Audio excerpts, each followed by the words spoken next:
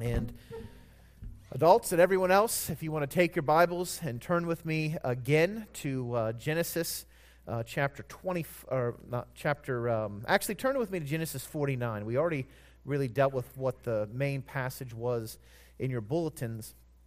And by the time we, Lord willing, if we're able to finish up what we are looking at this evening, we'll get to Genesis chapter 49. As we again consider Christ, who is our prophet, priest, and king. And again, we are continuing our look at the kingly office of Christ. And in fact, let's go ahead and read Genesis 49. We're just going to read verses 1 through 27. And then we'll pray and jump into our study this evening. Genesis 49, verse 1. Then Jacob called his sons and said, "Gather yourselves together, that I may tell you what shall happen to you in days to come. Assemble and listen, O sons of Jacob. Listen to Israel, your father. Reuben, you are my firstborn, my might, and the firstfruits of my strength, preeminent in dignity and preeminent in power. Unstable as water, you shall not have preeminence. Because you went up to your father's bed, then you defiled it. He went up to my couch. Simeon and Levi are brothers. Weapons of violence are their swords. Let my soul come not into their counsel. O my glory, be not joined to their company. For in their anger they killed men, and in their willfulness they hamstrung oxen. Cursed be their anger, for it is fierce, and their wrath, for it is cruel. I will divide them in Jacob and scatter them in Israel. Judah, your brothers shall praise you. Your hand shall be on the neck of your enemies. Your father's sons shall bow down before you. Judah is a lion's cub. From the prey, my son, you have gone up. He stooped down. He crouched as a lion and as a lioness. Who dares rouse him? The scepter shall not depart from Judah, nor the ruler's staff from between his feet, until tribute comes to him. And to him shall be the obedience of the peoples. Binding his foal to the vine and his donkey's colt to the choice vine, he has washed his garments in wine and his vesture in the blood of grapes. His eyes are darker than wine, and his teeth whiter than milk. Zebulun shall dwell at the shore of the sea. He shall become a haven for ships, and his border shall be at Sidon. Issachar is a strong donkey, crouching between the sheepfolds. He saw that a resting place was good, and that the land was pleasant. So he bowed his shoulder to bear, and became a servant at forced labor. Dan shall judge his people as one of the tribes of Israel. Dan shall be a serpent in the way, a viper by the path, that bites the horse's heels, so that his rider falls backwards. I wait for your salvation, O Lord. Raiders shall raid Gad, but he shall raid at their heels. Asher's food shall be rich, and he shall yield royal delicacies. Naphtali is a doe let loose that bears beautiful fawns. Joseph is a fruitful bough by a spring. His branches run over the wall. The archers bitterly attacked him, shot at him, and harassed him severely. Yet his bow remained unmoved. His arms were made agile by the hands of the mighty one of Jacob. From there is the shepherd, the stone of Israel. By the God of your father who will help you, by the Almighty who will bless you, with blessings of heaven above, blessings of the deep that crouches beneath, blessings of the breasts and of the womb. The blessings of your father are mighty beyond the blessings of my parents. Up to the bounties of the everlasting hills may they be on the head of Joseph, and on the brow of him who was set apart from his brothers. Benjamin is a ravenous wolf in the morning, devouring the prey. and at evening dividing the spoil. Let's go before the Lord in prayer. Father, we thank you again for your word. Father, we thank you for how you are continuing to speak through the prophets, and particularly the patriarchs, as they speak prophetically, as we've just read of Jacob's prophecy and blessing over his sons. And Father, how through those blessings that are specific to a time and place, you still are remembering to keep your promise made all the way back to Adam, made to Noah, made to Abraham and to Isaac, that you will provide a righteous king, one who will rule and reign with justice and equity. And Father, may we learn from your word this evening. May we seek to be molded and shaped more into the image of your Son. May we find our hope cast upon him completely. We pray all this in Christ's name, pleading his blood. Amen. So to sort of recap where we are and what we've been looking at the patriarchs as kings. And 2 weeks ago, we spent some time discussing Isaac and how Isaac was a patriarch, and particularly the kingly role that he had in view and the things that he did there. And then we began talking about Jacob. And so to talk a little bit more specifically about Jacob, we talked about how Jacob was set apart as a king from the womb.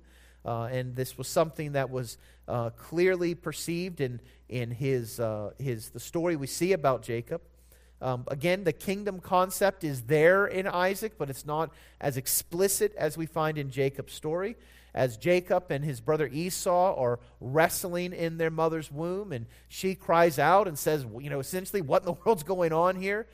There is a prophecy given by the Lord that speaks of how the younger will serve the older. And so this struggle, this exercising of dominion is in Jacob's hand, even from the point of when he's in his mother's womb. And so God confirms that there are going to be nations that come from both Esau and Jacob. But as we mentioned, we saw God turning back the way of man through this, so that instead of the firstborn being the one who receives that preeminence, it actually is Jacob. And even in birth, the struggle between these two leaders of nations is evident as Jacob grabs a hold of Esau's heel, and of course that's where he receives his name, heel snatcher or usurper. And we see him, coming in God's plan, working even through the rebellion of people. And we talked about how God will do what he plans to do, even as he uses the sinful actions of kings and of men. And so we looked at that as Jacob as a shrewd king, and focused on that sovereignty that God exercises even over the wickedness of men, that God uses the raging of men, the hatred of men, that itself even brings about praise to him.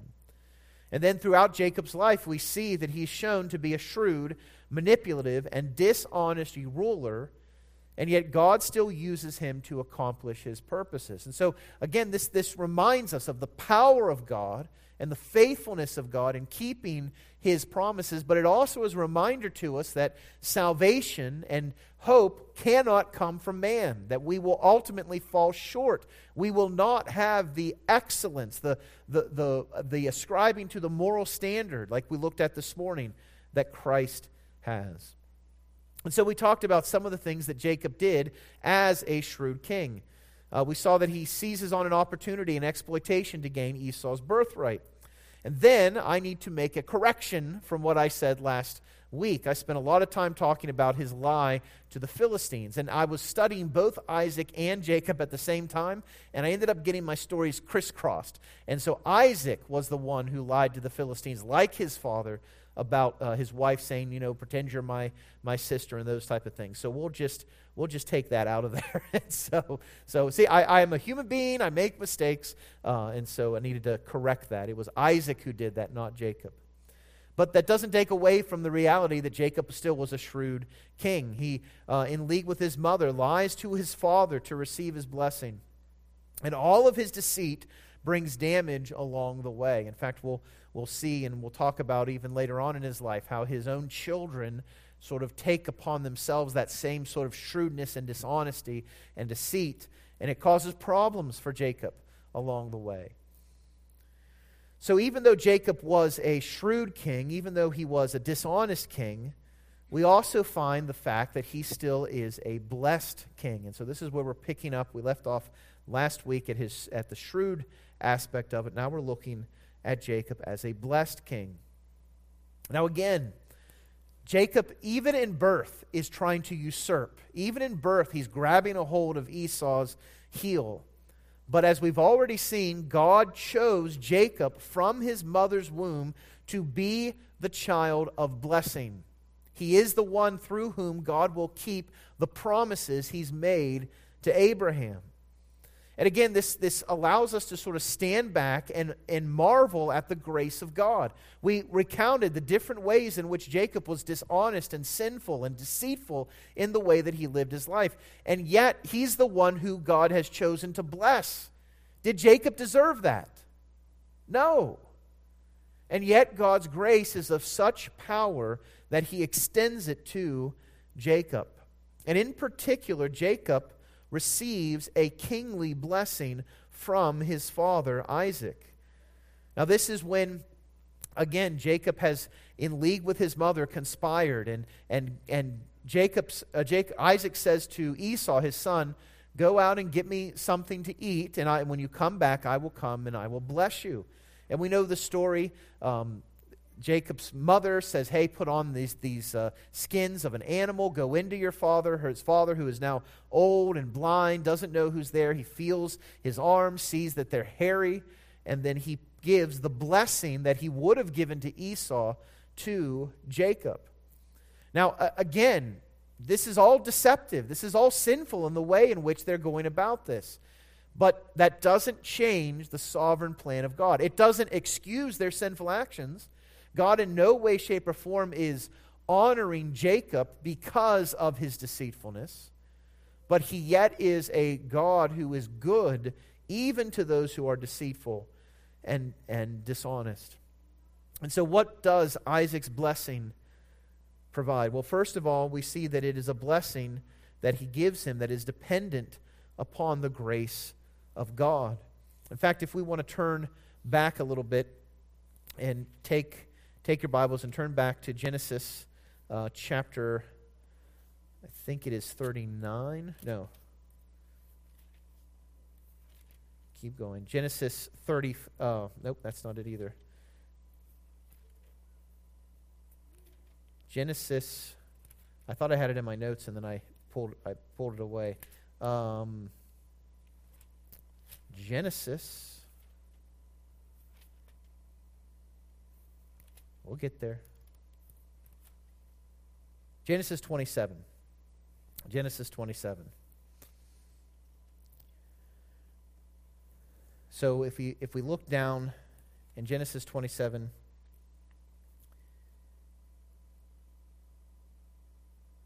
and look at verse 26.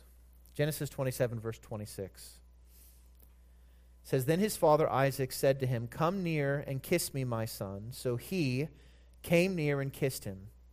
And Isaac smelled the smell of his garments and blessed him and said, 'See, the smell of my son is as the smell of the field that the Lord has blessed.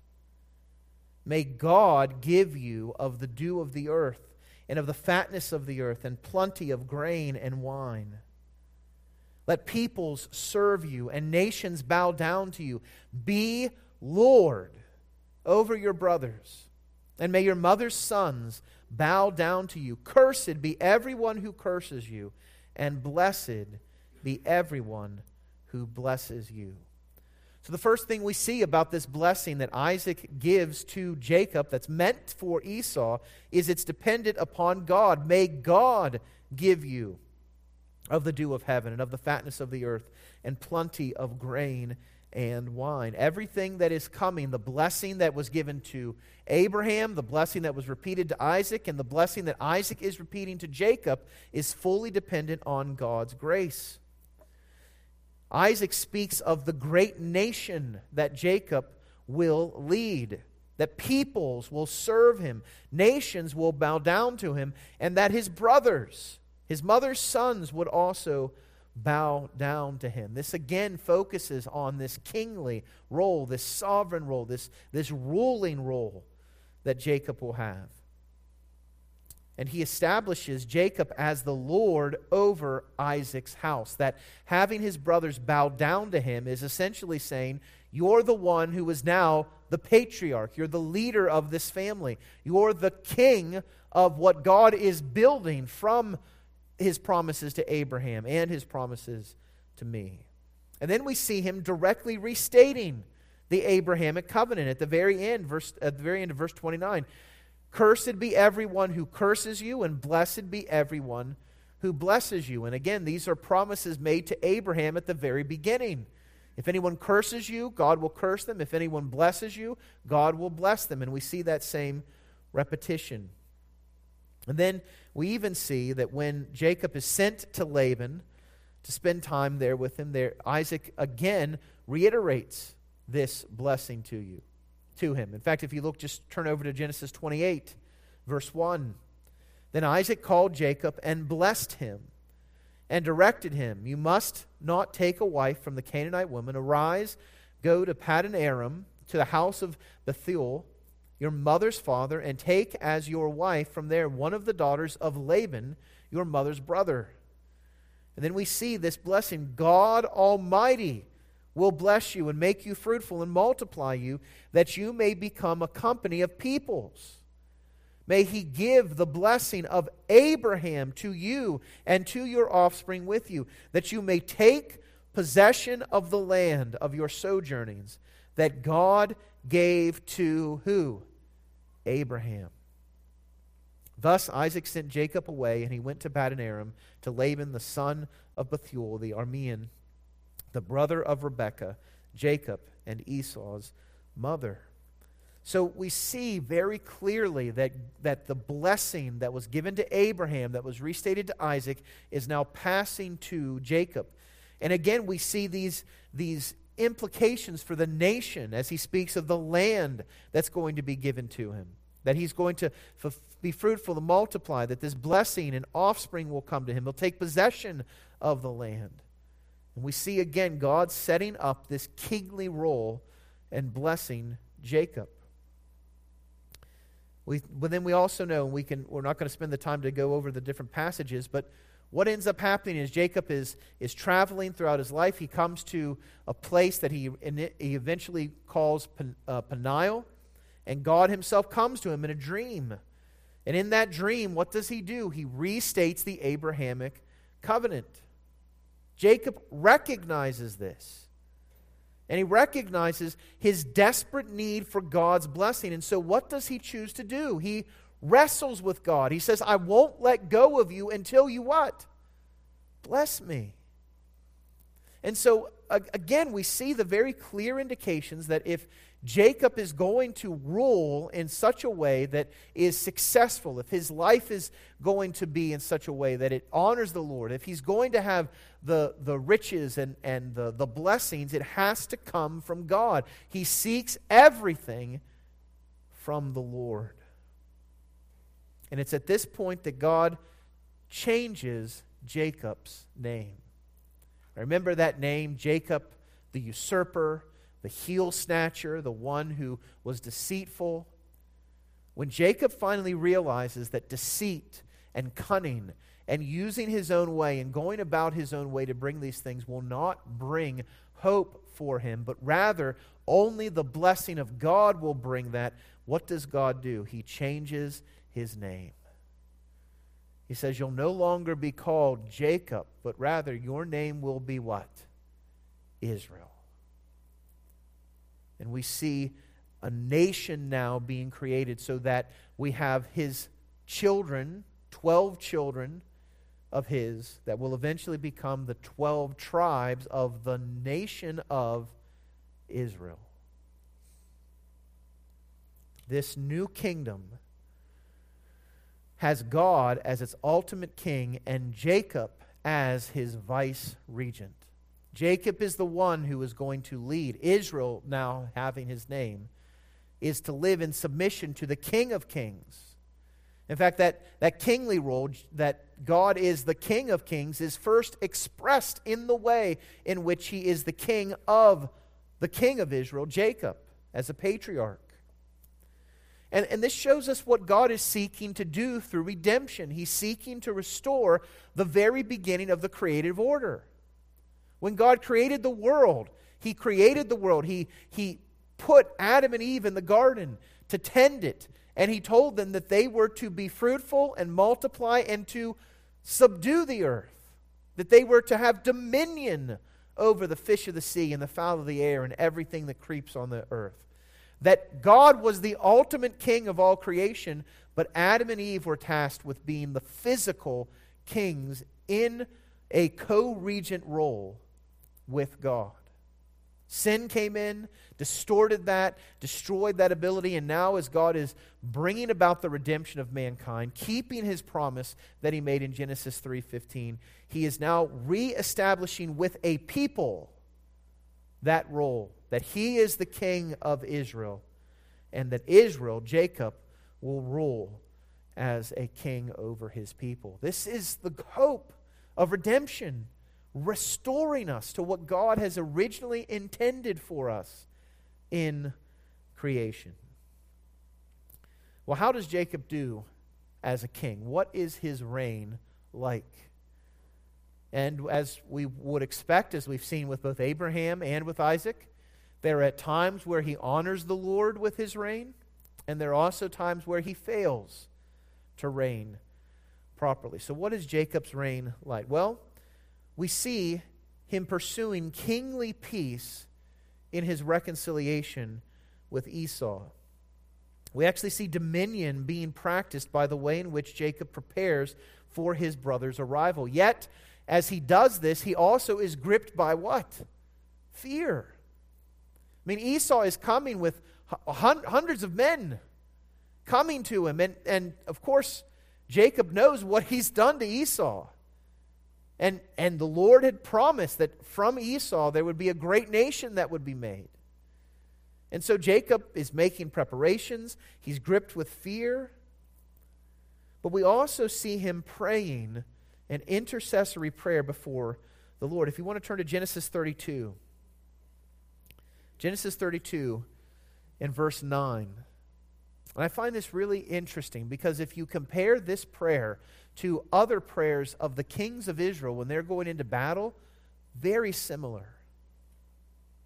Look at what he says, Genesis 32, verses 9 through 12. And Jacob said, O God of my father Abraham, and God of my father Isaac, O Lord, who said to me, return to your country and to your kindred, that I may do you good. I am not worthy of the least of all the deeds of steadfast love and all the faithfulness that you have shown to your servant. And what a different attitude from Jacob than the brash, deceitful man that he was. Now coming, recognizing that all the blessings he has, he's not worthy of even the smallest one of them. He says that I have, with only my staff, I crossed this Jordan, and now I have become two camps. So notice what he says in verse 11. Please deliver me from the hand of my brother, from the hand of Esau, for I fear him, that he may come and attack me, the mothers with the children. But you said, I will surely do you good and make your offspring as the sand of the sea, which cannot be numbered for multitude. I think we see here in Jacob the right kingly response to conflict, the right kingly response to difficulty, to the unknown. You know, it's oftentimes the things that we don't know that cause us the greatest amount of anxiety, that cause issues for us. And so Jacob focuses here in his prayer on what he does know. And the first thing that he begins with knowing is, I don't deserve anything from you, Lord. I'm not worthy of the least of the blessings that you've given you. And then he gives thanks to God by speaking of the blessings that he's given. I've gone with just my staff and crossed this Jordan. You've taken care of me all this time. Now I've become two camps. And so he recognizes that God doesn't owe him anything. But yet he also prays that God would be the one who would deliver him. And this is the key that we find over and over and over again as God speaks to the kings of Israel. Throughout their history, Israel is going to face opposition from the nations around them. There's going to be attacks leveled by stronger nations, seemingly much more powerful nations, nations that do terrible things to their enemies. And Israel's going to be tempted to flee and to try to find help from alliances with Egypt, alliances with other nations. And God is going to remind them over and over again, the only one you truly need for victory is me. And this is what Jacob focuses on here. God is the one who's going to deliver him from the hand of his brother, from the hand of Esau. And then notice what he says, for I fear him. There are lots of things in this life that we can fear. Lots of difficulties and trials, lots of problems. I was even reading recently an article that, I don't know if you heard, that this weekend or Friday there was a bank that collapsed in Silicon Valley. Silicon Valley Bank collapsed. And immediately as I'm reading about this, my mind starts going to like what you read about things happening in the depressions, the runs on the banks and things like that. We look at the state of the world. We look at what's happening with Ukraine and Russia. We look at our economy. We look at just the moral fabric of our society decaying around us. And it can bring fear. What are we to do with that fear? And so often I think we internalize that fear and we focus on that fear and we just look to that fear. But rather, what does Jacob do? He goes to the Lord with that fear and he tells him, I'm afraid. I'm afraid, Lord. You're going to have to be the one who delivers me. You're going to have to be the one who brings about this blessing. And I think what's amazing to see here is that as he comes and brings his fear before the Lord, he also calls on God to be faithful to his promises. Notice what he says in verse 12. You said.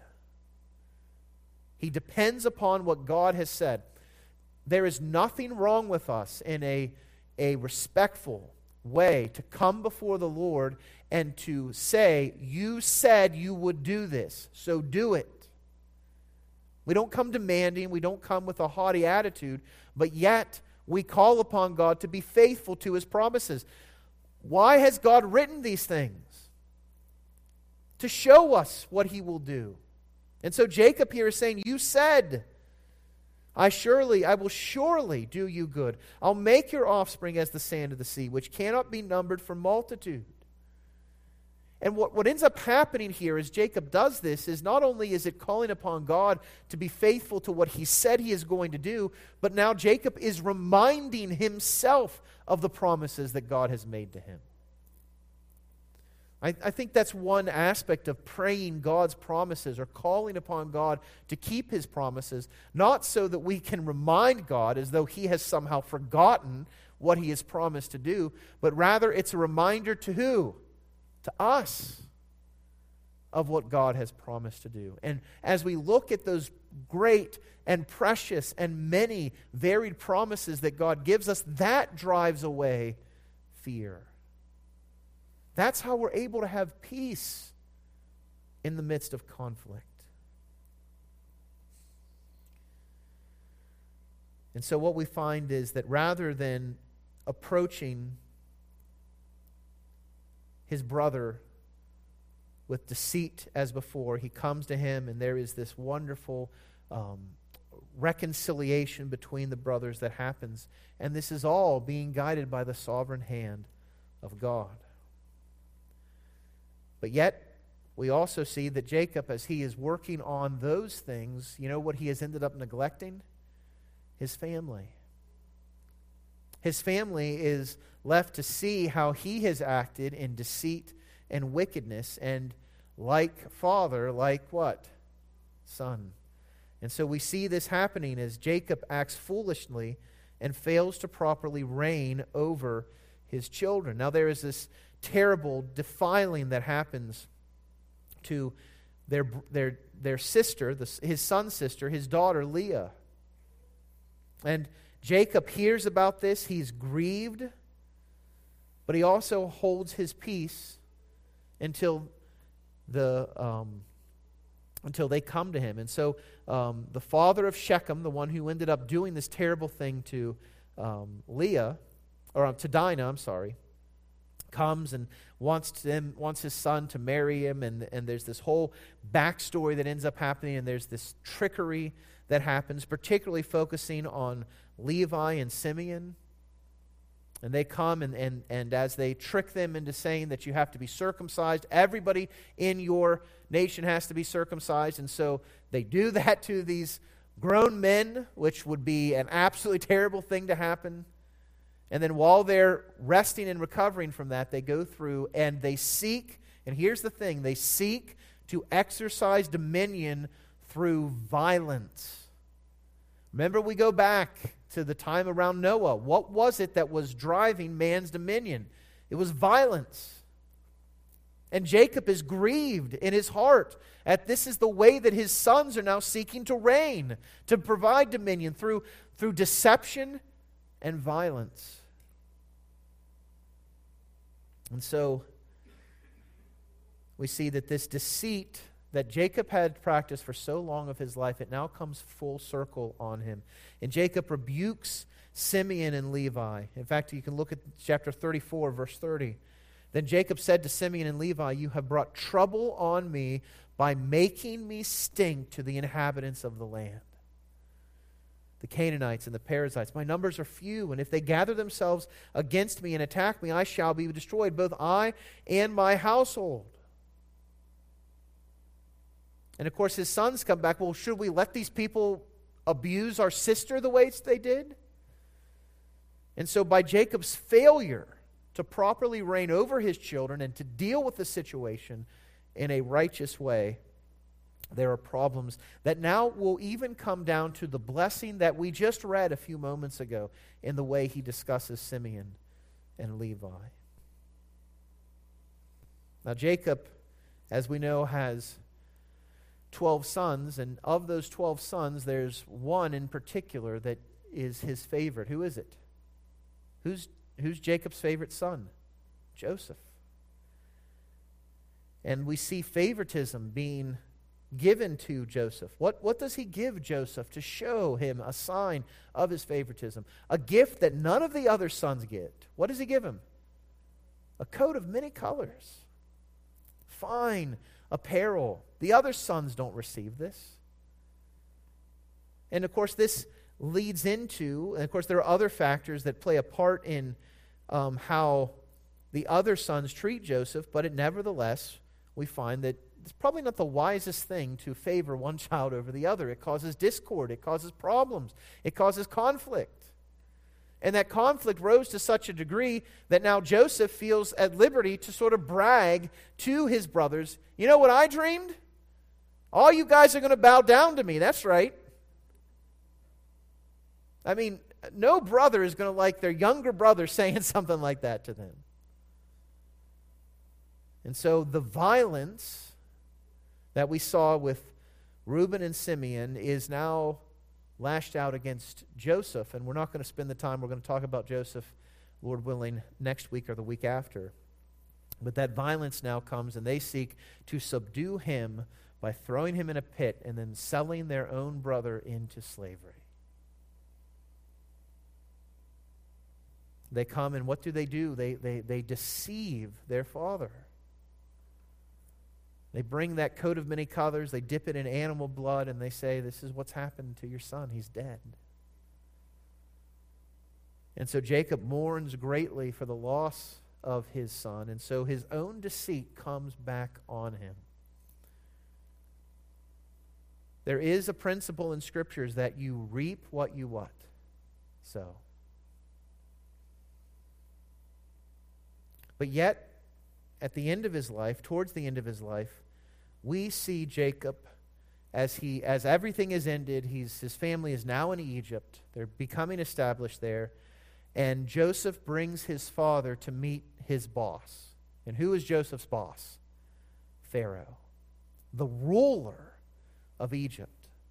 So take your Bibles and turn to Genesis 47. Genesis 47.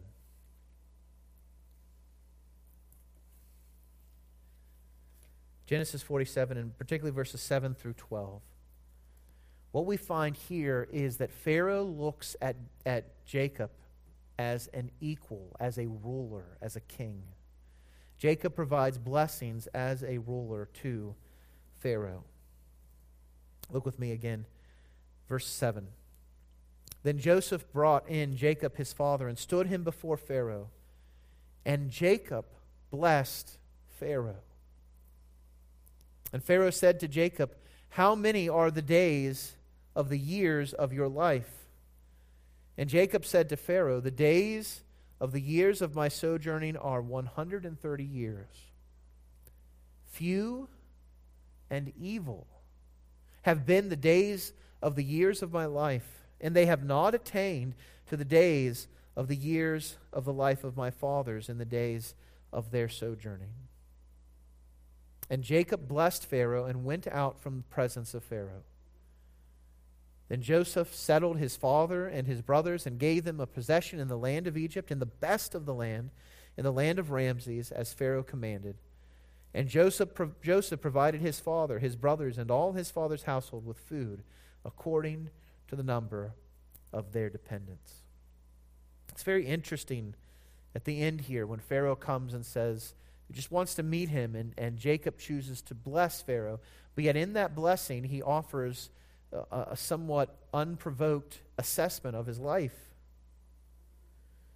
He's lived 130 years on the earth.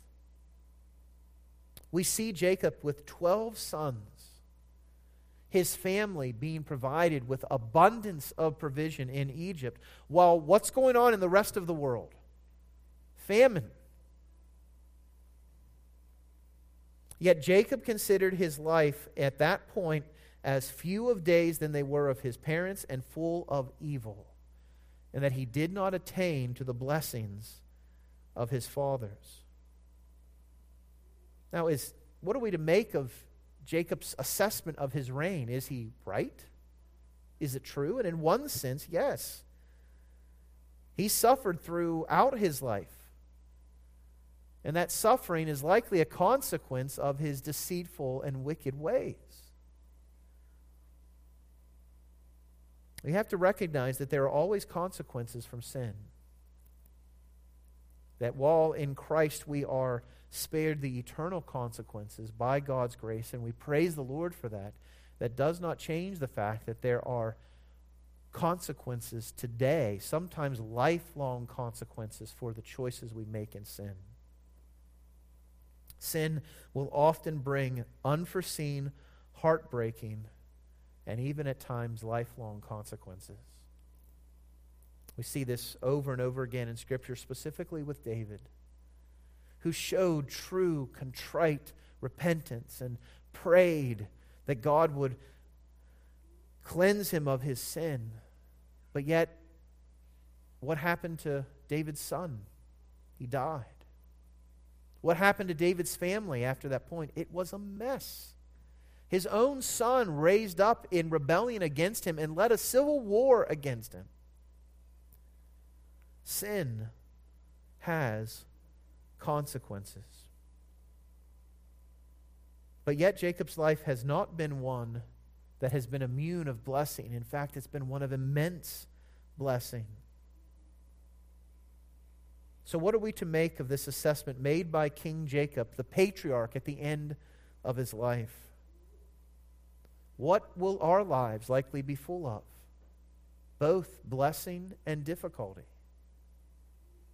How are we to assess that? Well, I think at the end of our lives, we shouldn't respond that our lives have been few years and evil have been the days of our lives. Rather, we should first praise the Lord and give thanks to Him for what He has done for us. And we should point people to the hope that gives us hope beyond this life, the hope that's given in the gospel. That's how we can bless people today, by pointing them to Jesus Christ. Apart from this blessing in Christ, there is nothing left on this earth but misery. But for those who have Christ, we have in Him every single spiritual blessing in the heavenly places in Him. And so as a final act, as a kingly figure, Jacob blesses Pharaoh. And what we see here is, again, another hint of how God is bringing to completion the promise He made to Abraham, that in his nation, that in his family, the other nations of the world will be what? Blessed. They'll be blessed. And we see that blessing here with Jacob. And I just realized I forgot the B on the slide. It's not Jacob. Jacob's reign. Which brings us now to, and this isn't in your handout, so I don't know if you have room on the back of your handouts, but I wanted to talk about Jacob's blessing to his children. And this is where we come to Genesis 49. And I doubt we'll get through everything here this evening as we look at this. Jacob comes to the end of his life. He's not a cat. He doesn't have 9 lives. He comes to the end of his life. And Israel, as a nation, is now settled in Egypt. You have to understand what has happened here. Jacob, even with Abraham, we had hundreds of people that he was leading. Now we come to this point, and that group of people has grown exponentially, both with Isaac and now with Jacob and his 12 sons. And his 12 sons have wives, and they're having children. And so there's this growth of this nation that God is making as He promised. And so Jacob, after he and his sons settle in Egypt, he calls them to himself to bless them. He's old, and he recognizes that his days on the earth are limited and will soon come to an end. And then he blesses each son. Each tribe receives a specific blessing spoken over them. And so we read this evening, and so I'd like to just sort of review some of the things that he says. We see Reuben, the firstborn, is a strong and a powerful man. And even Jacob says here that you are preeminent in dignity and preeminent in power in verse 3 of Genesis 49. But does he get to retain that preeminence? No. It's stripped from him because he's unstable as water. We see that instability in the way he interacts with his parent, with his father, and the way he speaks as the leader of the 12 sons. I mean, there's all sorts of difficulties with Reuben. And so he has that preeminence stripped from him. And particularly we see that in the way that he is involved in an incestuous relationship with his father's concubine. We see Simeon and Levi, those that chose violence as a way to bring about the growth of the nation. They're stripped from having a specific place among the people because of that violence. And if we were to fast forward and look at the division of the land once they had gone in on the conquest, Levi, does he receive any land? No. He's to have land among the people, but he's not to actually have a specific area. The same thing happens with Simeon. His area he's given some cities in Judah, but he's not actually given a particular area or land that would be the land of Simeon. Zebulun is blessed with maritime blessings. We see that he is going to dwell at the shore. He'll be a haven for ships. We see Issachar is spoken of as having strength, but being foolish. We see that Dan is blessed with judgment over the people of Israel, that Gad is going to be one who will have military victory.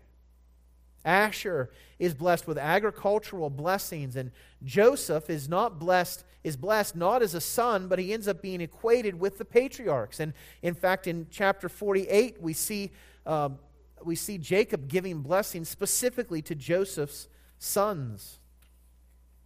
They come before him, and he pronounces blessing on them. And again, even in that blessing, we see God turning back as he blesses the younger over the elder. And then he ends by blessing Benjamin, who will be a military power. We see in verse 27, Benjamin is a ravenous wolf, in the morning devouring the prey, and at evening dividing the spoil. But who did I leave out? Judah.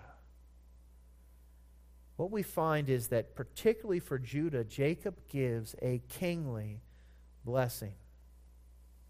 Jacob's blessing on Judah is unique, and it speaks prophetically of Judah's unique kingly role. And we see this in verses 8 through 12. So let's look there again. Genesis 49, verse 8. Judah, your brothers shall praise you. Your hand shall be on the neck of your enemies. Your father's son shall bow down before you. Judah is a lion's cub. From the prey, my son, you have gone up. He stooped down. He crouched as a lion and as a lioness. Who dares rouse him? The scepter shall not depart from Judah, and the ruler's staff from between his feet, until tribute comes to him. And to him shall be the obedience of the peoples. Binding his foal to the vine and his donkey's colt to the choice vine, he has washed his garments in wine, and his vesture in the blood of grapes. His eyes are darker than wine, and his teeth whiter than milk. This is a significant prophecy regarding the king and the kingdom that he will bring one day from Judah. And so next week, I know we'll be done a little bit early today, but there's not enough time to jump through all this stuff. So next week, we'll take a closer look at what Judah is prophesying, or what Jacob is prophesying here regarding Judah and the coming hope of a king. Let's pray. Father, we thank you again for your word. We thank you, Lord, for the truth that we find in it. We thank you, Father, for how your faithfulness to your promises is shown.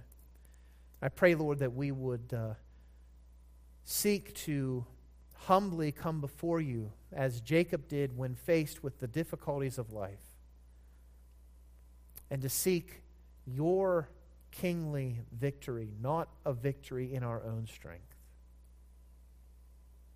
Father, there are many things that can cause us to fear today. May we find hope from fear by turning to you. Father, work in our midst through your Spirit. Give us a good week this week, Father, as we seek to praise and honor and glorify you. May our time in your word be fruitful. May our conversations point to Christ. May we shine as lights in the darkness, pushing back the powers of the night, so that your glory can be seen through us. Father, thank you for the hope we have in Christ. May we live it out every day. We pray this in Christ's name, pleading his blood. Amen. Thanks for joining us here in person. Thanks for joining us online. Have a great week.